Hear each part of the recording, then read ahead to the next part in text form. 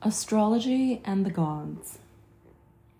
Anyone who has ever delved into the art of astrology, whether deeply or not, has heard phrases like Mars in Capricorn or Jupiter in the 4th house. This might give you the impression that the planets, like Mars and Jupiter, are characters in a drama, and that when we speak of them as being in Capricorn or the 4th house or wherever, it is just as if we were to say Joan is in Pennsylvania or Derek is at his brother's house. In fact, this impression is correct. The planets are characters or actors in a drama, and the drama is you, your life, your consciousness, your spirit. As part of your life drama, they may choose to occupy a certain sign or a certain house, but it is the planets themselves who are the actors, the personalities. But who are they, really? All we have to do is consider their names, and the answer suggests itself very easily. They are the goddesses and gods of ancient Greek and Roman mythology. Jupiter, for example, is the planet of abundance, just as Jupiter or Zeus, the king of the Olympian gods, was a giver of gifts. Venus is the planet of love, and of course the goddess Venus or Aphrodite was the ancient goddess of love and desire. But this is to state the case in a very basic, even simplistic way. The goddesses and gods who gave their names to the astrological planets have a long ancestry, and it doesn't actually begin in Greece itself. There is a common misconception among casual observers of history that the framework of our Western world was entirely originated by the Greeks. But the Greeks did not invent the planetary deities. The mythic background of astrology came originally from Sumer and Babylon. During the past century, whole libraries from ancient Sumer and Babylon have been uncovered. Stacks and stacks of cuneiform tablets have been translated by scholars. Thousands of inscriptions record the omen literature of the era. Esoteric writings, ritual texts, lamentations, medical recipes, dream books, texts to counter witchcraft, lists of auspicious days, and so on fill these ancient tablets.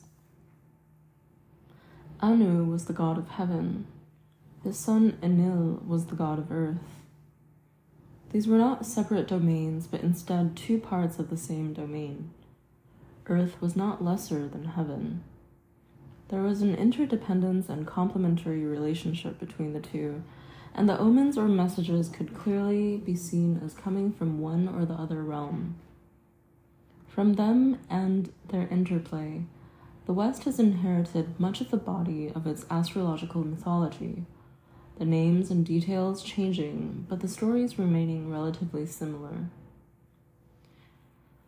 Though many may speculate that astrology is much older, the first written proof of its usage dates from the 7th century BCE and was found in King Ashurbanipal's library in Assyria. Here we find predictions that dealt with matters affecting the entire country and its rulers, such as war and peace, plagues and famines, floods and droughts, etc. The world's oldest astrology book, the Unma Anu and Nil, was the chief astronomical text of the time. Astrological divination was its chief concern. The kings of ancient Babylon required two things from their astrologer. First, it was necessary to predict with some precision the occurrence of eclipses. Second, the moment the moon appeared as a crescent sliver each month in the night sky was extremely important because it was at this moment that the Babylonian calendar month began.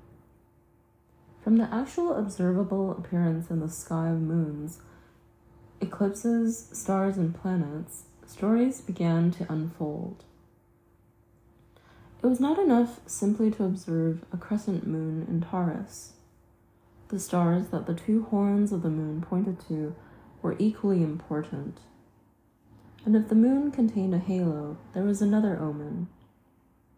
The planets as we know them today originated as the goddesses and gods of Sumer and Babylon. Matched with their Greek counterparts and given Greek and Latin names, they remain with us even today. Many, perhaps most of them, bore names that have become distant and unfamiliar to us. There was Anu, the supreme sky god, his sons Enil and Enki, who were sworn rivals, and then Nin, Herzog, Marduk, Ishkur, Nanar, Ninurta, Inanna, Nabu, Utu, and Nergal. Some of the members of this divine family got along great together. Others absolutely hated each other. Sound familiar? You might recognize these deities as having some similarities, both in character and function, to the later 12 Olympians of the Greek system.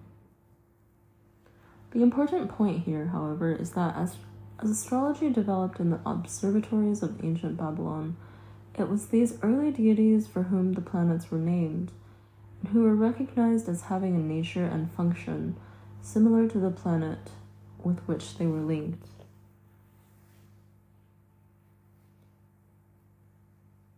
Mesopotamian astrology was concerned primarily with politics, matters of state, and the fortunes of kings.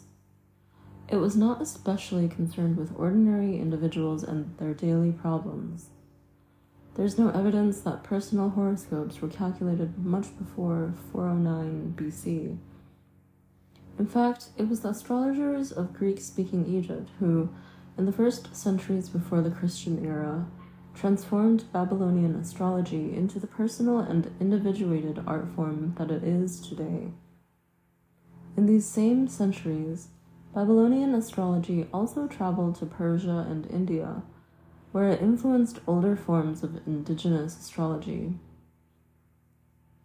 The astrologers of this classical period were still focused upon the observable sky, and they evolved interpretive tools that made use of their observations. Some of these tools have, unfortunately, been forgotten. One of the most important was called planetary sect. Sect was determined simply by whether one was born during the daylight hours when the sun ruled the sky, or at night when the lunar force was dominant. Planets were linked with the sun and moon, sol and luna, according to their nature. There were variations upon the central theme. For example, one could be born at night, under Luna's power, even when Luna was not visible. For this to occur, the moon would have to be in its dark phase, very close to the sun. And for those instances when the sun was right on the local horizon, just rising or setting, one had to be there to determine its true position. There are very few civilizations upon this planet that did not deem astrology essential to its very existence, all the way back through recorded history. Astrologers have always been priests and priestesses who kept the myths and traditions of their people. The Greeks did not invent the planetary goddesses and gods. All the same, it is Greek mythology that forms the most important foundation for the planetary archetypes of Western astrology. Not only is it at the foundation of Western civilization itself, Greek myth constitutes a highly sophisticated and poetically detailed worldview that has sustained, entertained, educated, and informed our thinking for the past 3,500 years. The Greek poets were master storytellers. There's probably still not a book in print that can surpass the tales told by Homer in the Iliad and the Odyssey, though if one were to curl up with Gilgamesh's heroic journeys and adventurous tales for summer beach reading, one might find something just as exciting as any current bestseller. Gilgamesh, for those who haven't met the gentleman, is the hero of a Babylonian poem bearing the same name. A very old story indeed, for it has its roots in ancient Sumer. Here already we find some of the planetary deities, notably Ishtar, storming across the page.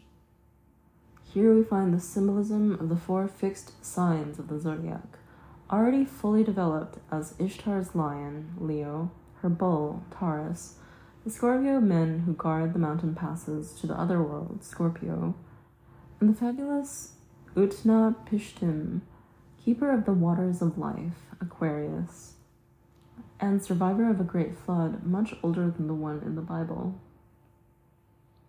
Though Gilgamesh's tales were told 6,000 years ago, a good Hollywood screenwriter could no doubt turn it into an epic blockbuster for a few $100 million. But despite astrology's Mesopotamian origins and Greek fluorescence, the names we give to the planets today are Latin. The Romans had their own tribal myths that greatly resembled those of Greece, and in fact the two cultures are linguistically related, but tended to adopt the Greek versions of the stories in their entirety after Greece was conquered by Rome. They tampered but little with the images and symbolism that the Greeks wrote, sung, talked about, and painted on thousands of temple walls, frescoes, friezes, and vases. They just changed the names. Greek Zeus was now Roman Jupiter. Greek Aphrodite was now Roman Venus. And that's where our planetary names originate, imported from Mount Olympus by way of Rome.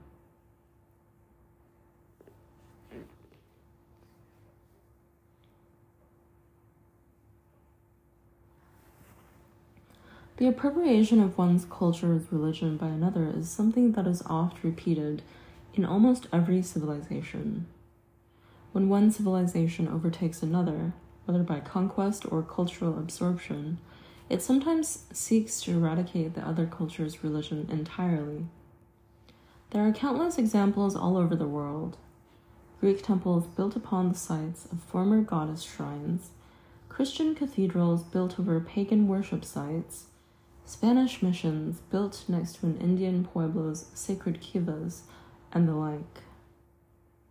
And yet, one civilization often adopts the other's gods peacefully, though usually with significant changes. In many cases, this is a true integration of religious traditions between the conqueror and the conquered. In ancient Ireland, the deities of the Indo-European Celtic tribes were clearly merged with and influenced by the older religion of the megalith builders. In Brazil, the gods of the African slaves have impacted and influenced the religious attitude of the entire culture. We may be seeing another such phenomenon in America today, as the Japan it conquered during World War II continues to influence Americans through its religious traditions such as Zen and other Buddhist or Taoist traditions that the Japanese themselves had inherited from the older civilization of China. In the case of Greece and Rome, the adoption of Greek deities by the Romans was more than peaceful. The Romans were eager to experience the more sophisticated culture of conquered Greece and eagerly embraced her gods. And because Western civilization as a whole derives directly from the breakup of the old Roman Empire, the deities of the Greeks have become the common inheritance of our entire civilization, something all of us hold in common in the deepest recesses of the soul. By the 20th century, astrology had all but been removed from the sky. On the one hand, precision of mathematical calculations made the calculation of planetary motion much easier for astrologers, first with astrolabes, then with calculators, and finally with computers. But at what price? In a sense, we have lost the real feeling and imagery of what the sky looks like at the magical moment of creation or birth, with their accompanying stories. Next time you're in the desert, under a clear night sky, you might notice that a luminescent Venus is setting in the western sky, while a brilliant Jupiter might be rising in the east through the horns of the bull. Further, a 2/3 full moon is up overhead. That is the way to the magic of the birth moment. Nothing else shows this magic of existence with the crystal clarity of astrology. Astrology as a mythic language. It is the premise of our earlier book, Mythic Astrology, Archetypal Powers in the Horoscope, that the identification between planets and ancient deities is more than just a vague, generalized kind of identification. It is specific and deep, and it opens windows of understanding upon the planets that cannot be opened any other way. These windows of understanding are important because they help to make it clear that astrology is indeed a mythic language.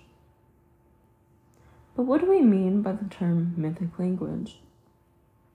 Many people are accustomed to thinking of the word myth as referring to a mere fairy tale, or, at worst, a fabrication, an untrue story.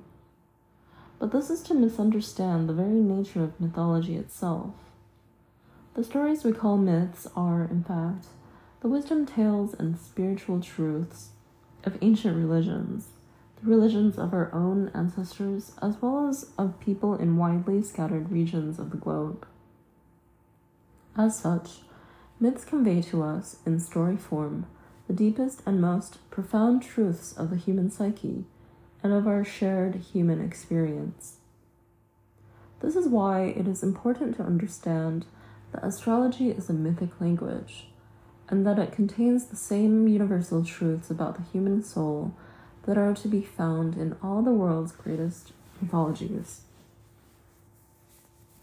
It is even more important because of the simple fact that most of us are no longer aware of the rich, profound world of myth. The Western world has been progressively turning away from myth ever since the advent of Christianity, and the so-called scientific revolution of the past 200 years has very nearly destroyed our mythic sensibilities altogether. Astrology is one of the few remaining ways in which we still touch the mythic dimension of life. Through astrology, people living in urban apartment buildings, rural farmsteads, or middle American trailer parks know that Jupiter is the planet of abundance and Venus the planet of love.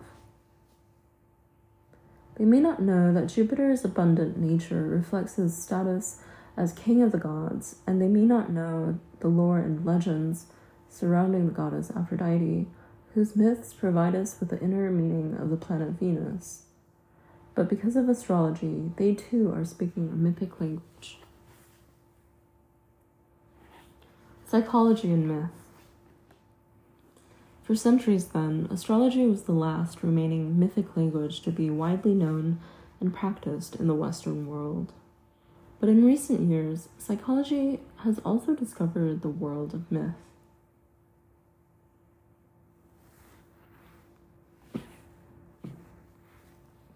It began with Carl Jung. One of the founders of psychology, Jung broke up with his mentor, Sigmund Freud, in 1912.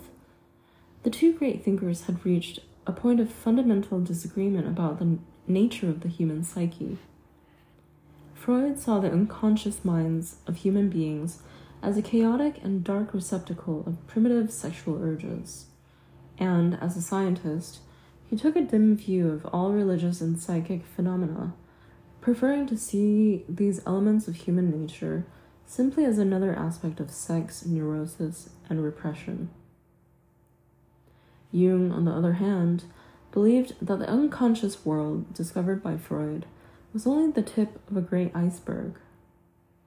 Beyond the primitive sexual unconscious perceived by his mentor, Jung perceived an even greater ocean of the unconscious mind, one shared by all human beings and one that was mystical and magical rather than troubled and neurotic. He called it the collective unconscious. According to Jung, the collective unconscious is a vast ocean of dreams, images, and symbols shared by all of us. From this limitless, symbolic ocean arose all the myths and stories, legends and lore that have given meaning and delight to humankind ever since the beginning. To Jung, then, such stories and myths were not mere fairy tales, silly bedtime stories for children. They were, in fact, the repository of all the wisdom and meaning that lead us onward towards wholeness, joy, or enlightenment. To Jung, the characters who appear in myths and legends were figures filled with power and great inner meaning. He called such figures archetypes, using a word coined by the Greek philosopher Plato to refer to a divine idea in the mind of the infinite. Therefore, a magician in a fairy tale, such as the Celtic Merlin, is not just a colorful character with a staff and a white beard. He is the archetype of the wise old man, and like wise old men in hundreds of other tales, he symbolizes wisdom and knowledge. The mysterious and otherworldly lovers who appear in so many European legends, featuring young women, are not just fictional creations. They represent the animus within every woman, the masculine half of her own soul. This is why the young women in such fairy tales inevitably win through wisdom and wholeness after mastering their relationship with this turbulent character. Joseph Campbell often said, "A dream is a private myth. A myth is a public dream." Just as archetypes appear in the public dream of mythology and folklore, they also appear in the private myth of our own dreams and fantasies. Each one of us contains all the archetypes common to humanity as a whole. The anima, animus, wise old man, and divine child walk through our dreams every night and appear in our fantasies and our aspirations, even if we do not know them by name. Because of this, it is dangerously narrow-minded and incomplete to imagine, as Freud did, that the human unconscious is just a turbulent sexual soup. Although this aspect of the unconscious does exist for most of us, it is by no means the whole story, or even the most important part of the story. The deeper meaning of our unconscious lives is to be found in the world of the archetypes. Jung also believed that the goddesses and gods of all the old mythologies were also archetypes. In fact, Plato, who served as an inspiration for much of Jung's work, had stated as much in very explicit terms. This means that each one of us contains, within our own unconscious being, all the deities of ancient times. The shining female figure who comes to us in a dream to teach us may well be the same archetype the Greeks called Athene, while the wild and hairy man-beast at the nervous edges of our awareness is more like old Pan himself, the goat-footed god of panic. As we have seen, the planets that astrologers use to chart the course of the human psyche are, in fact, none other than the goddesses and gods of Greek and Roman mythology.